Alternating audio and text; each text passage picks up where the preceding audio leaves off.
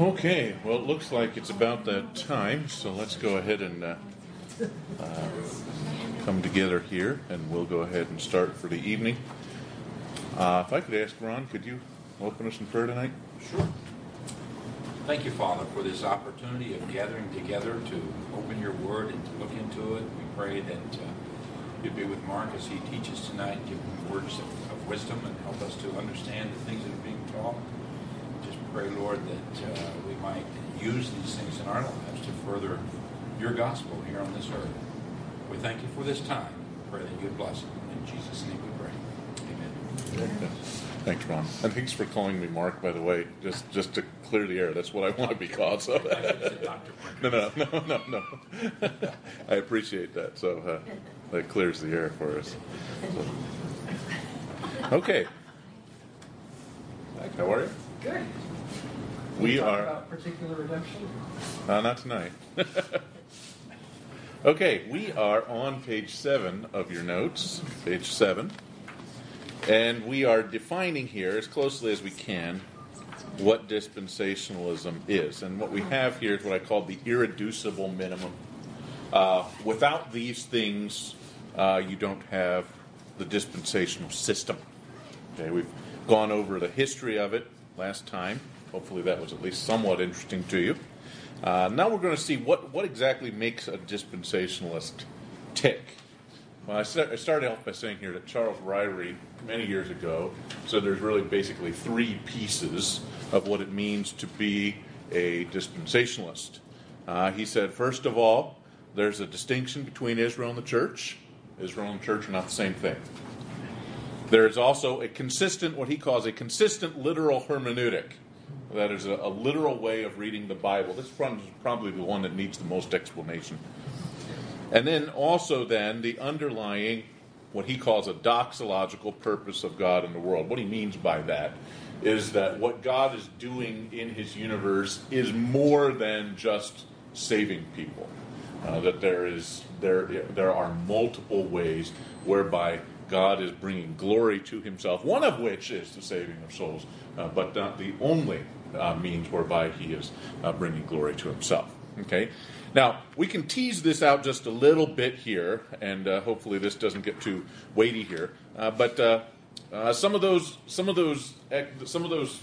statements here that Charles Ryrie makes are a little bit clipped, a little bit cryptic. He's trying to make it as simple as possible, and in making it as simple as possible, may have actually narrowed it down so much that it's actually a little bit hard to capture some of what he's saying. So there have been others who have come along afterwards. John Feinberg and Mike Vlock, both of them have pretty much the same list of 6 items here, and hopefully this can sort of tease out a little bit more about what Charles Ryrie is saying. First of all, here is this idea, first of all, that the terms Israel, seed, and Abraham have multiple meanings in Scripture, and they cannot be confused with one another. They can't swallow each other up.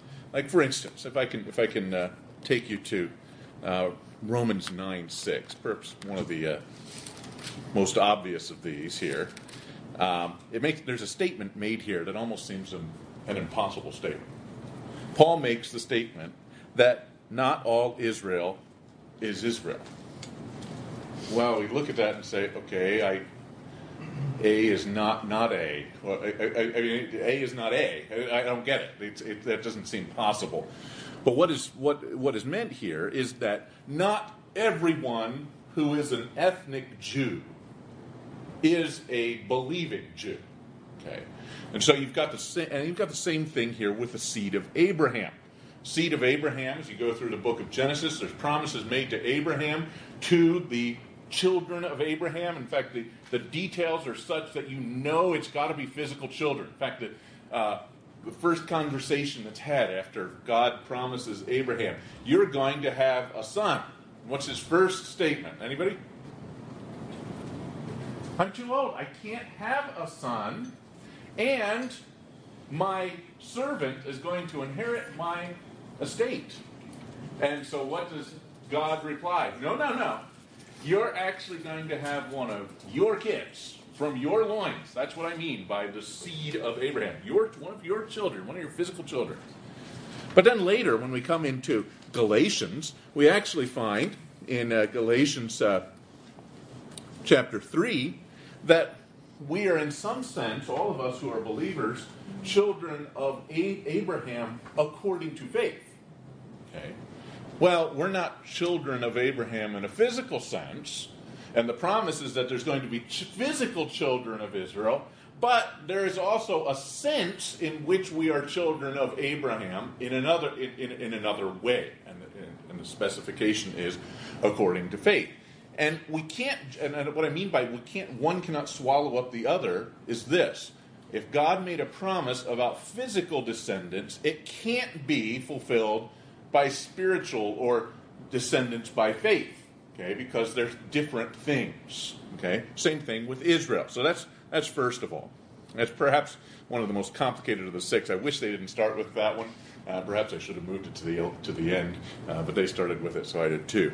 Next ones I think will be a little bit clearer. Secondly, here then, there's a belief that the Old Testament covenant promises to Israel will be fulfilled for future national Israel. Okay? So there's a promise here that there's going to be a seed as numerous as the stars of the sky and the sand of the earth, and there's going to be a land. In fact, if you look at the book of Numbers, the dimensions of the land are given in painstaking detail. You know, go so long along this ridge, and then turn left, and then you come to this city, and then you turn right, and finally you get to the Mediterranean Sea. Go up the edge of the Mediterranean Sea, cut across to Mount Hermon, go down. It takes about 8 verses to explain the parameters and perimeters of the land. Okay, and the promise is you're going to get that land. Furthermore, you're going to have it forever. I mean, that word is very important, forever, because, there may have been times, at various points in the history of Israel, where they actually had all the land as described, but they didn't have it forever, because they don't have it now. Okay, so they didn't have it forever. So whatever that means is they're going to have it in a permanent way, and they don't have it. And so this is a promise that's going to be fulfilled for Israel itself, because that's what the promise says. So the covenants in their self-evidently literal terms haven't been fulfilled for historical Israel, and so there must be then a future for this national Israel. Okay, so that's our next point. And not just a future for national Israel, but I actually added an adjective there, a prominent future for national Israel. Because it's not just that the Jewish identity is going to manage to survive until the end of the age, but actually they are going to be rewarded this land, these promises, the privileges that have been promised in long past, and they are going to actually be the centerpiece of this kingdom in the future. Okay, Jerusalem is going to be the capital of the kingdom. Christ is going to sit on a throne in Jerusalem, and the Israelites will function as priests for the nations. Nations will stream to her light, and they will function as priests for the nations. And so there's going to be there's a promise here of a prominent future for national Israel. So there's a Jewish flavor to the millennium, which is, remember we talked about the various types a couple of weeks ago here. There are some premillennialists who say we don't like the dispensational thing, and here's where it shows up. There's going to be a millennium in the future, but it really doesn't have anything special for Israel. Okay? It's the church that is at the center, because for them, church and Israel are largely the same. Okay? Does that make sense? Anytime along the way, interrupt and say, whoa, I don't get this. Okay? Next here, number 4. There's an approach to hermeneutics, and again, that's a big word. We've used it a few times here. Maybe you're getting accustomed to it. It simply means a way of reading the Bible, studying your Bible, a way of interpreting literature that demands the Old Testament be taken on its own terms and not reinterpreted. This is what Ryrie means by a consistent literal hermeneutic. Okay? And so when there are promises here, for instance, of a millennium in which there is going to be abundant crops and there's going to be rivers that cut through the nation of Israel, and if you ever visited a place, you say, where's this river? There's no water. There's scarcely can find water in Israel. Even the Jordan River, which we figures so prominently in the Old Testament. If you go there today, by the time you get to the southern part, the entire river is gone. It's all funneled away for irrigation. There's nothing left, which is why the Dead Sea is dying even further, because there's no new water coming into it. So there's this promise of water. There's going to be rain. There's going to be crops. There's going to be sheep lying down with wolves. And you say, well, that seems rather fantastic, because that doesn't normally happen in my experience. Not that I know too many sheep or wolves, but I can't imagine them lying down together in our present day and age. But those are the promises. And I understand those to be actually fulfilled in a coming day. Okay? I say here, number 5 here, there's a belief in the church as a distinctive organism. Okay? So dispensationalists believe that the church did not exist at one point, and that it sprang into existence at some point during the New Testament. We'll talk a little bit later about some of the options of when it exactly started. Most will point to the day of Pentecost, although there's a little bit of variation even among dispensationalists when exactly it starts. That's where I would put it, at the day of Pentecost. Okay, this is a result of a new administration. Remember, that's what we've talked about. A dispensation is a new administration, a new way that God is operating with his chosen people. Okay. And then finally, there's this philosophy of history that exceeds salvation and embraces the whole of human existence. I say material and immaterial. Covenant theology, if you're familiar with it, operates on the principle that governing all of human history is a single covenant with God and man that is ultimately fulfilled in Jesus Christ, and we are its beneficiaries. And it's pretty much, you talk about you look at the history of the Scriptures, and a Reformed theologian is going to call this what? The history of redemption. Okay, that's the whole story here. Is a story of how God chose a group of people. They fell. They floundered around for a while. God sent his son to offer a solution to the problem. Many of them got saved, and it all ends a little bit more happily than it started. Okay, but there's more going on, I think, in what the Scriptures are doing. Because in fact, we'll talk a little bit even tonight about the Old Testament. You read through it. I don't know whether if any of you are doing Scripture reading this year, and you're probably in Leviticus or Numbers right now. If you're trying to read through the Bible in a year, and this is where usually you stop, right? Because you're reading about if you have a cut on your hand and it's a scab, it's okay, but if it's issuing blood, it's not okay, and if it's running down your finger, it's okay. Again, it's like, and there's like 80 verses in a row with just ever so slight a variation, and you read this, it's like, really? How is this going to help me? And you realize that more is going on than details about how people get saved, if I can put it that way. And you take a look, for instance, at the story of the angels. Well, the angels don't get saved.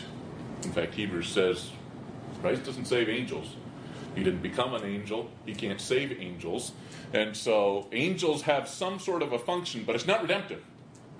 God's not going to save the angels. So something's going on there. We can talk about the land. The land ends up becoming something of an unimportant thing, this physical land, to many covenant theologians. But it's very important as you work through it. Why is the land so important? Because there's something going on here, even in the material and geological structures, that's bringing glory to God. I think even irrespective of redemption. So there's something more going on than just God saving people. So that all comes together to sort of give us a picture of what a dispensationalist is. They look at the scriptures and say, I read it for what it says. I assume it means what it appears to mean. It doesn't change meanings as I work through the scriptures. I understand that there are two different people groups that are being described. One is Israel, another is the church, and there may even be some lesser groups here and there, but those are probably the two prominent ones. Okay, and finally, something bigger going on than God saving people. So those three things sort of come together, and hopefully those details, sort of fill in some of the gaps that you might have had. Thoughts on that? Questions on that?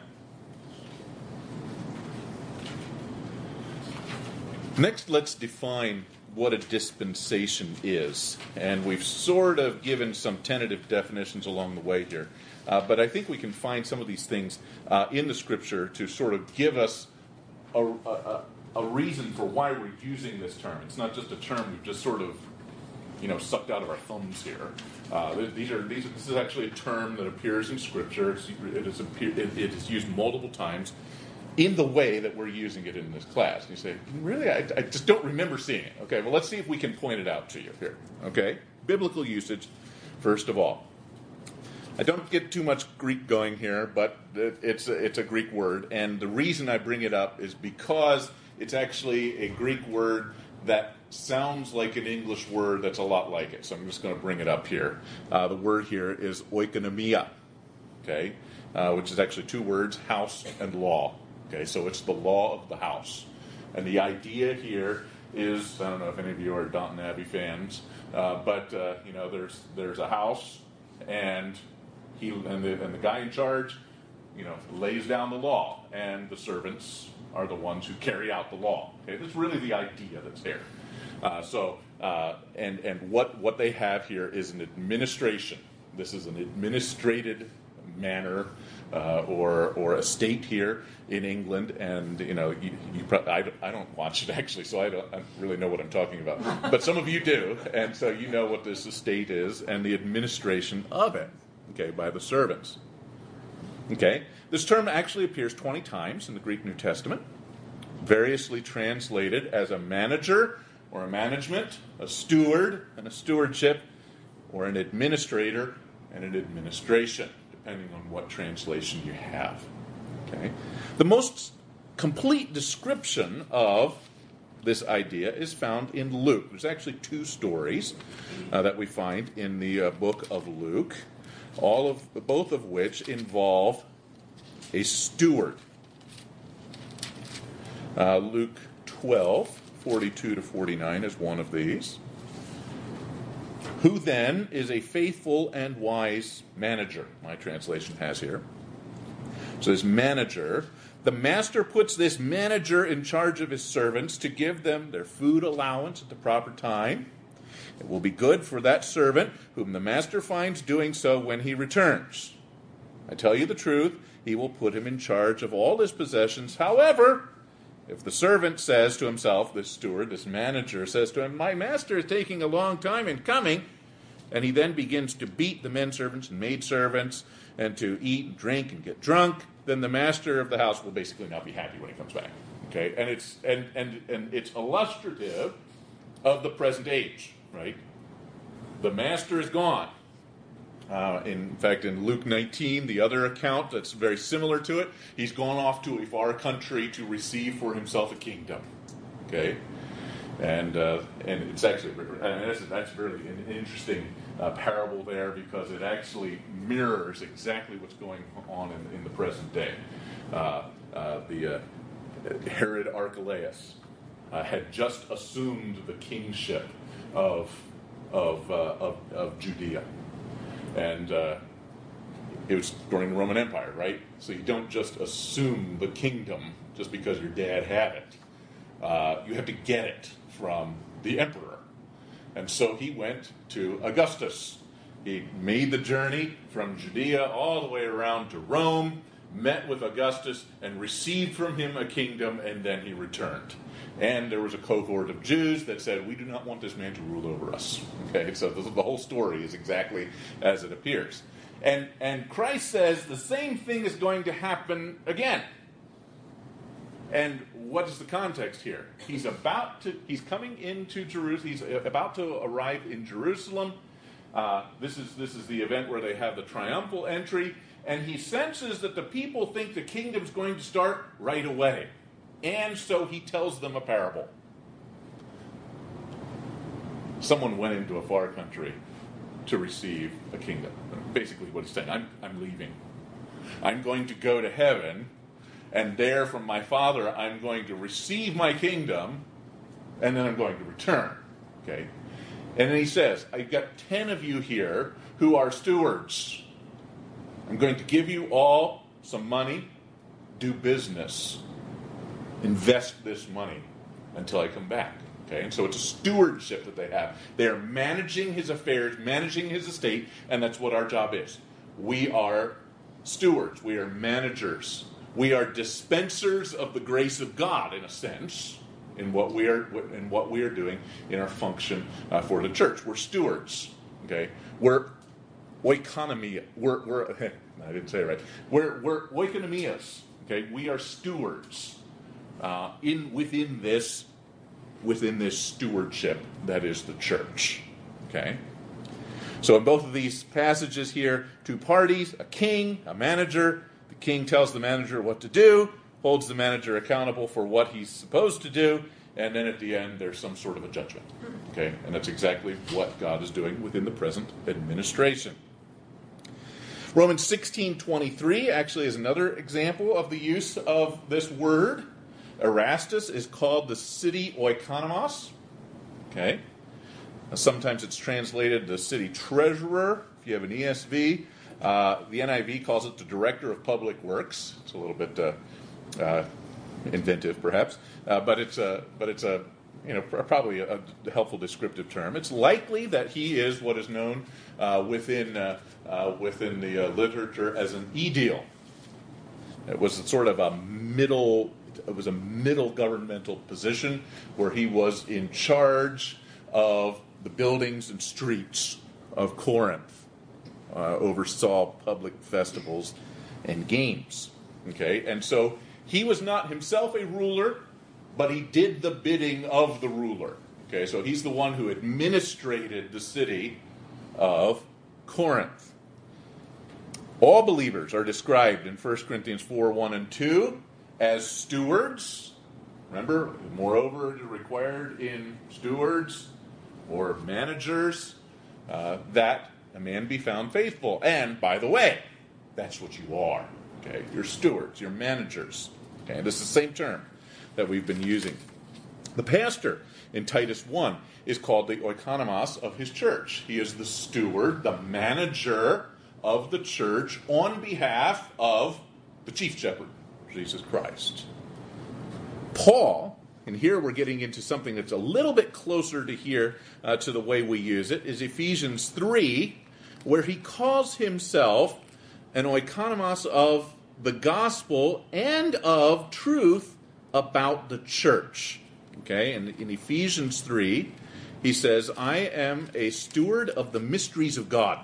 Okay, he describes himself in this way, and then he goes on to explain himself.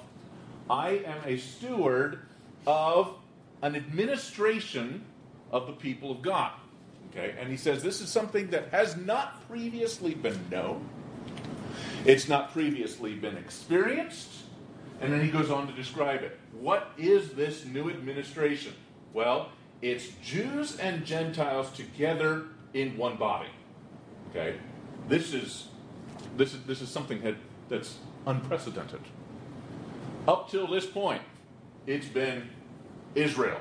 In fact, much of what we read about these laws about purity and such are designed to say Israel is Israel, the Gentiles are Gentiles, and don't mix. You mix, it becomes a problem. Now, we find that Paul says, I'm a steward of a new stewardship, a dispenser of new revelation. new information about an organism you've never heard of. It is an organism called the church, in which Jews and Gentiles are on absolutely equal footing. Circumcision means nothing. Uncircumcision means nothing. Jew, Gentile, bond, free, male, female, all of those distinctions, even in the Old Testament, men could get further into the temple than the women could, right? The men had greater privileges. Like it or not, that's just the way it was. Okay? Men had greater privileges than the women. Not anymore. Men and women together are equal in status within the church. Of course, there are still some distinctions as far as leadership go, but as far as status, there's equality. Okay? So specifically here, in Ephesians 3:9 and following, he describes here his responsibility of making known the stewardship of the mystery of this event. He also describes another administration other than these. So there's an assumption here that there was an old administration, Israel. There's a new administration, the church. And then he says there's going to be another one as well. This is in chapter 1. He says here, there is going to be a stewardship called the stewardship of the fullness of times. Ephesians 1:10 describes it this way. So another phase of God's eternal purpose. There was a phase of Israel. There's a phase in which the church is prominent. And then there is another phase, which is called the phase of the fullness of time, the administration of the fullness of time. So you're starting to see here some of these administrations unfold. Okay? The implication here in Colossians 1 is that there was actually one that preceded Israel, too. Before, Israel doesn't exist as a nation, per se, as a political unit with a set of laws until we get to the middle of Exodus. And so there's sort of an assumption here that there was something else before that. Now, it's not described here in the New Testament in detail. We'll try and see if we can't tease out some of the details of that. But I think we can at least say that Paul sees a minimum of 4 administrations. We're going to actually break up that beginning part into a couple of extras here. But for now, there is the fullness of times, the millennium, the church, now, Israel, and something before Israel. Okay, so we'll leave it at 4 for now. I think that's what Paul at least gives us. But I think we have reason to think that earliest one can be broken up a little bit further yet. Okay? So that's biblical usage of this term. And that's where we get this term dispensation. Now, I have something here about modern usage, too, because it actually is helpful here. The Greek term, oikonomia, like I say, I don't normally give too many Greek terms, but it is migrated almost without change into the English language. And I sort of give you how that happened to the word economy. Okay? Oikonomia becomes economy. Now, that term today really has almost exclusively to do with money. Okay?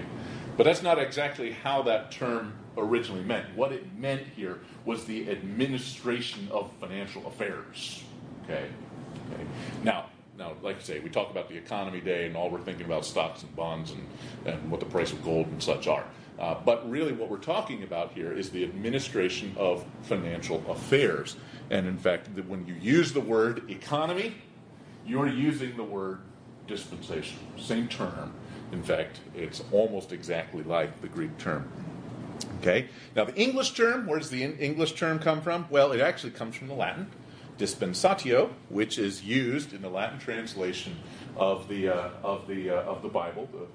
What's often thought of as the Catholic Bible here, where it's a dispensing of the grace of God, an administration of the grace of God, a dispensing, hence the word dispensation. So that's where the term comes from. It's a biblical term, even though you might say, I don't see that word dispensation per se in my English translation. It's lurking there under the surfaces, okay, in these terms that we've used here. Okay, does that make sense?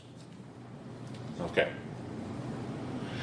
So then, what do we have to have in order to identify one of these dispensations? I've said there's at least 4, maybe more.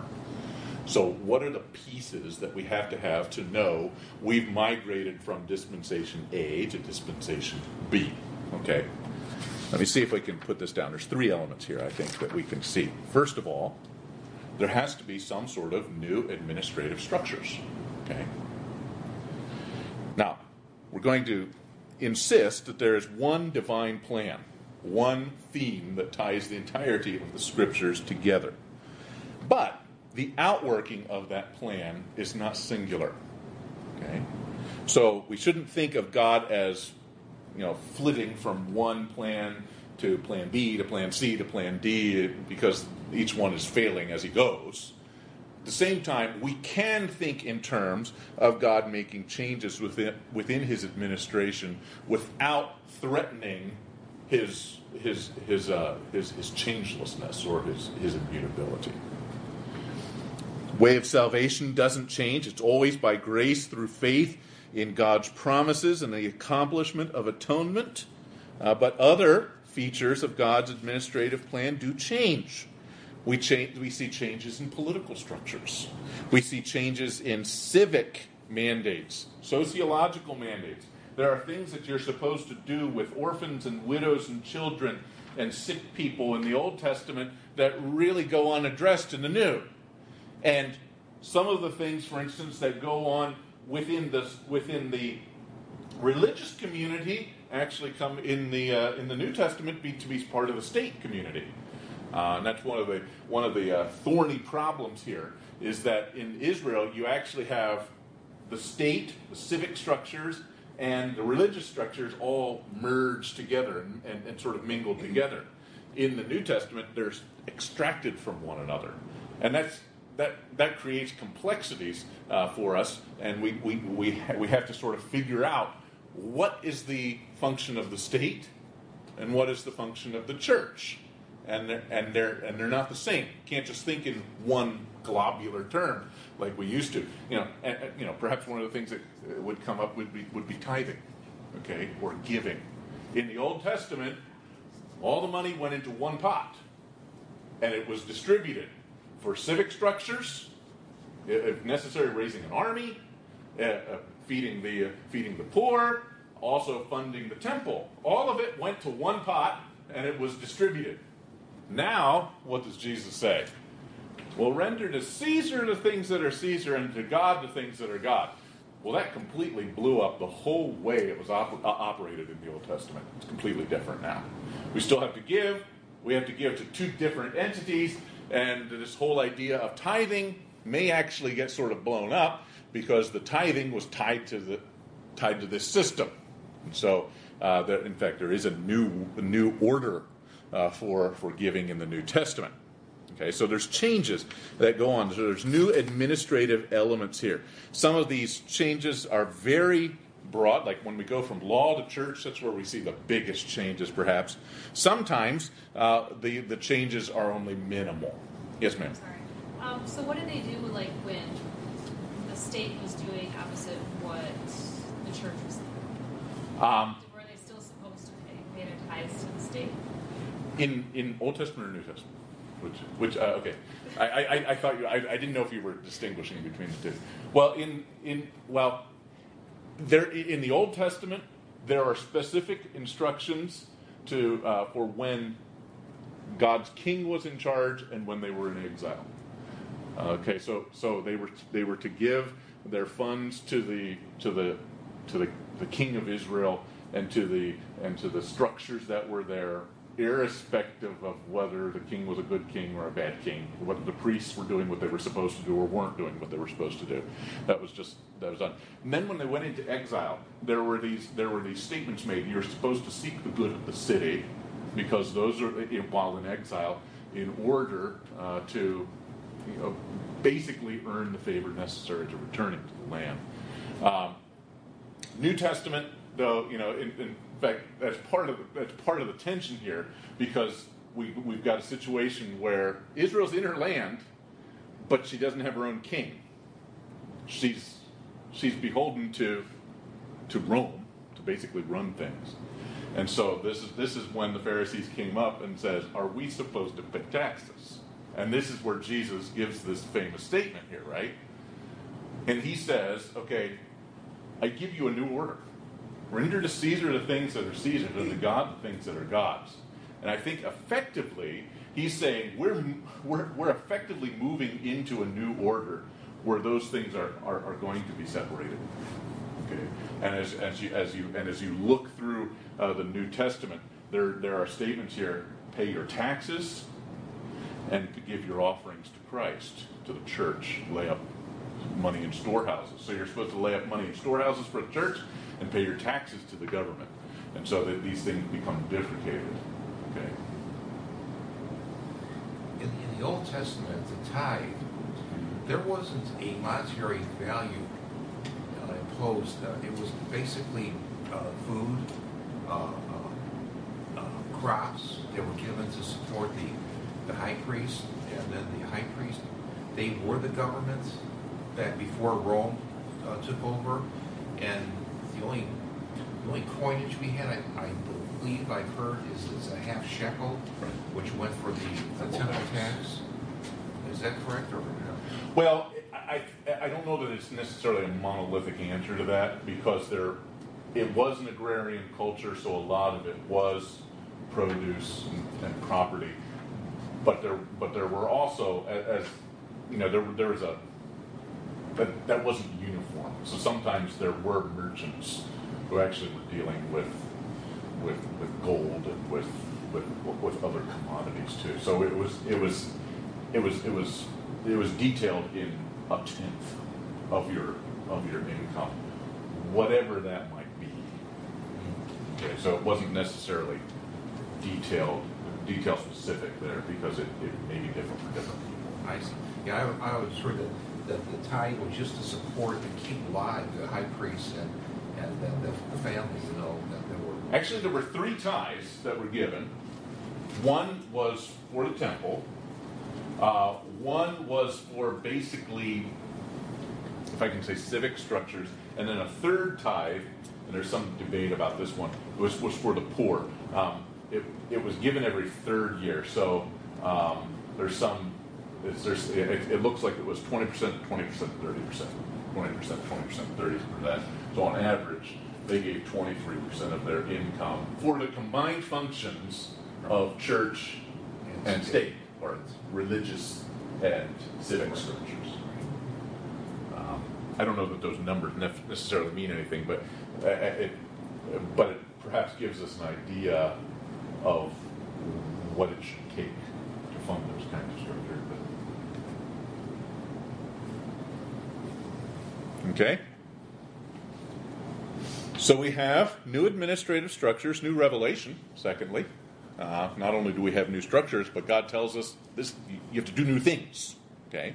New revelation from God. So in order to effect these administrative changes, God always gives to man new revelation. Sometimes it's very extensive, covering books and books and books of the Bible. Sometimes the revelation is very localized and minimal. I think of, for instance, the dispensation of promise. It's effectively a conversation that God has with Abraham. Repeats again, and then repeats again with Isaac and Jacob. And that's basically the sum total of the new revelation. Now, it does get disseminated in various events, but that's basically the whole of it. Since the revelation was never immediately accessible to everyone, except maybe at the beginning when Adam got all the information, or with Noah when Noah got all the information, it didn't come to everybody immediately, so there usually was some sort of a transition period until you could get all the data transmitted to the people who needed to know it. Okay, but once those changes were established, they were obliged to implement them. Okay, and we have examples, for instance, in Matthew 18 of folks who were in the northern parts up towards Turkey and had not heard that Jesus had died. They're still preaching the baptism of John the Baptist faithfully. And they're trying to do exactly what they were supposed to do. They took this information from John the Baptist. They're telling people that the Messiah is coming. The Messiah is coming, and Paul's like, haven't you heard? He's come and gone. You need to change your message. And so they get something of a pass, but of course, immediately they had to change their message. Once they were apprised of the new data, they had to change their message to the people to whom they're giving it. And then new responsibilities. So along with the new revelation, along with the new administration, you have to do new things. Okay. Now, some of the things don't change. There's no new ways to get saved, although perhaps there is an increase in the amount of information about how to get saved.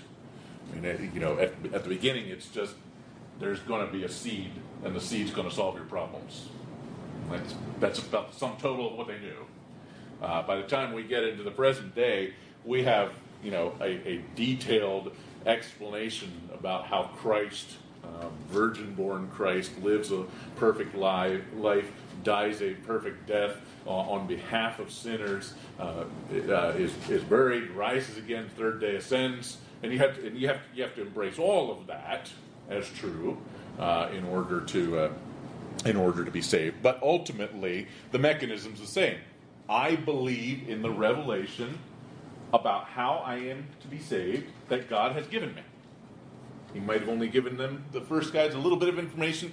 He gives us a little bit more information, but salvation is the same. Salvation is by faith, by grace, through faith in the revelation that God has given relative to His saving of His people. Okay, but there are a lot of differences sometimes in it changes in how people express their faith. Okay. In the Old Testament, how did people express their faith? Well, some basic things is there was a circumcision, and they had regular sacrifices. Well, in the New Testament, we don't have those things. Circumcision doesn't mean anything, and the sacrificial system has been done away with. But we do have new ways whereby we live out and express our faith, including baptism, for instance, participation in the church and its ordinances, etc. Okay, so there are changes in the way we live out our faith, not changes in how we get saved, but changes in how a believer expresses his faith within that dispensation. Okay? And then we actually find a lot of changes that go on. Some of them are political, some of them civil, some of them sociological. There's all kinds of changes that occur from dispensation to dispensation. So this is what is necessary in order to define the dispensations that we have. We're going to, not tonight, but we're going to talk about 7 of these. Now, 7's not a magic number. Don't imagine that. Some actually would say there's 8. Some would say there's 6. And the number is really not important. But the idea of dispensations, I think, yes. Okay. And so we have some definitions here that I have. Schofield, a period of time during which man is tested with respect to obedience to some new specific revelation of the will of God. Lewis Sperry Chafer, a period which is identified by its relation to some particular purpose of God. Ryrie, perhaps the biggest words and hardest perhaps to follow, but perhaps the most precise, actually. A distinguishable economy, a distinguishable administration in the outworking of God's purpose, or a divinely established stewardship of a particular bit of revelation of God's mind and will, which brings added responsibility to the whole race of men, or a portion of that race to whom the revelation has been particularly given by God. Mason's is perhaps the most understandable and complete of those definitions. Clarence Mason, an early dispensationalist. Okay? Thoughts? Come up for air? Yes? So then today, what is the role of the church in regards to government? If we see the government going astray, off center to what Scripture says, what is our responsibility to say or not to say, or sit there, or charge ahead, or what's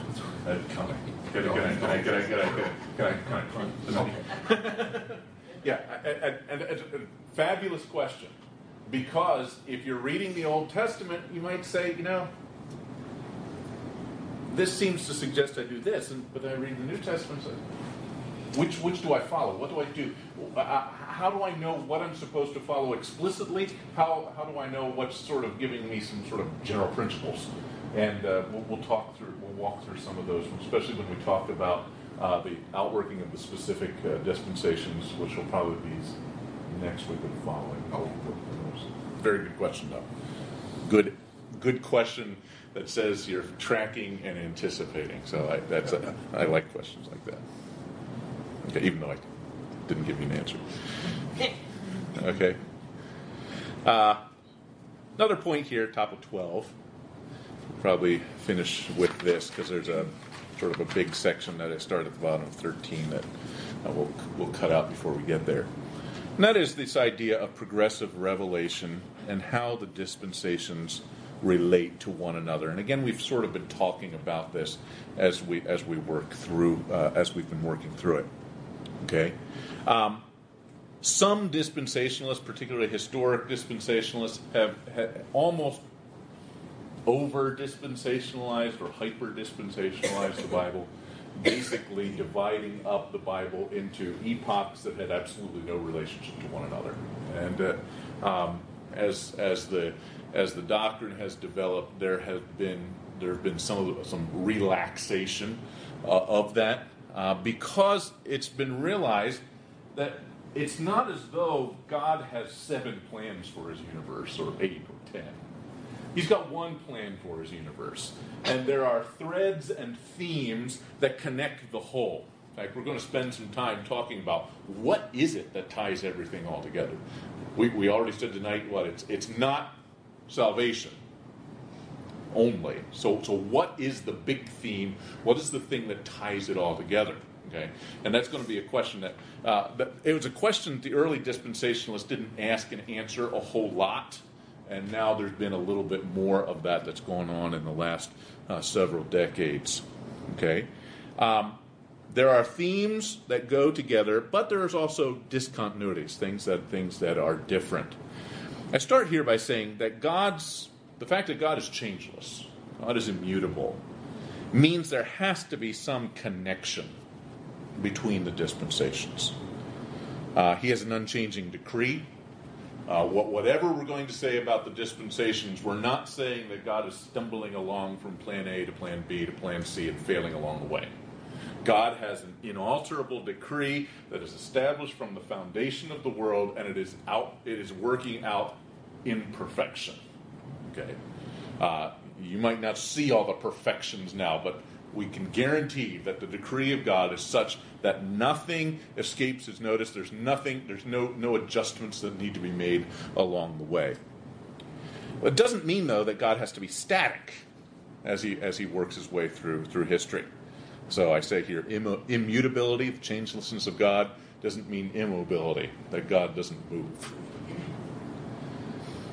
He also has an unchanging character, which I think really needs to inform our ethic as we go from dispensation to dispensation. We're going to talk a little bit about this when we talk about the law. Okay, so there are laws in the Old Testament, and there's laws in the New Testament, and the laws don't always correspond to one another. Sometimes there's more laws here, sometimes there's more laws here, and then we get like to Matthew 5, where Jesus says, well, Moses said this, but I say this. And he goes through a sequence, or does like 6 times. He says, this is what Moses said. I'm going to say something else, or I'm going to say something more. And so we look at that and say, okay, does God's ethic change? And my answer is that God's moral standards do not change. Okay, so it's not as though something that was wrong in the Old Testament is now right in an intrinsic sense. Okay, nor is it the other way around. Okay, so for instance, when it says, Moses said, "Don't kill each other," but I say to you, "Don't hate each other." don't imagine that it means, okay, we used to be okay to hate each other, just as long as it didn't come to blows. No. I think what he's doing here is giving an explanation of the way it ought to have been. Yeah, the extreme was detailed here in the Old Testament. Don't kill each other. Okay, but Christ says, okay, in order so you don't get to that point where you don't kill each other, you can't start hating one another because hating leads to killing. And it's the same thing with adultery. It's not just the act of adultery, but the process that gets you there that is the problem. And so he details these things. And so there's no changes in the essential morality of God, but there are changes in the incidental outworking of what that looks like sometimes. Okay, and we'll talk a little bit about that next week. We're going to spend a little time parsing here. What do we do with the Old Testament law? What parts do we keep? What parts do we discard? Do we keep the whole thing? Do we discard the whole thing? What do we do with the law? That's going to be a big question for next week. But for now, I'm going to say this, that God's moral standards do not change because he is unchanging in his character. That's the immutability of God. His decree and his character do not change. But there is progress in revelation that adds, I say here, some cohesion to the Bible. There's progressive revelation. God does not give all the information to us at once. Adam only had a little bit of information. Now, he may have had more than we know because God had conversations with him that we're not privy to. We can really only go by what we have recorded for us in the Scripture. Well, I think we can confidently say he didn't have as much information as we do. Okay. Because that information was given to him over time. Beginning of Hebrews says that. God spoke in various times and epochs and ways and portions, now has completed his revelation by sending us his Son. Okay, so we've got more information. So there is change within the outworking of God program that includes new data, new information, as God willed to give it and as God prepared us to receive it. And so this concept of progressive revelation does provide something of a continuity and a discontinuity as we go. So what's first? Discontinuity. Covenant theology, I say, insists that the church is spiritual Israel, and so it's all the same. The church is Israel, Israel is the church. But they can't really explain why so many laws changed. Okay, why is it that we had to obey the Sabbath in the Old Testament, and now in the New Testament it says, let every man be convinced in his own mind. What changed if there's absolute continuity between Israel and church? Well, I think there isn't. Okay, and there's discontinuities in the progress of revelation. Why does pork suddenly become acceptable in Acts 10 when it was not acceptable prior to that? Well, again, dispensationalism gives some good explanations for it, for that. Covenant theology doesn't. Covenant theology goes to extraordinary lengths to try to parse between certain kinds of laws and such, but as we're going to see, I think the dispensational explanation of what's going on is actually going to be much more compelling and satisfying as we work through it. Okay?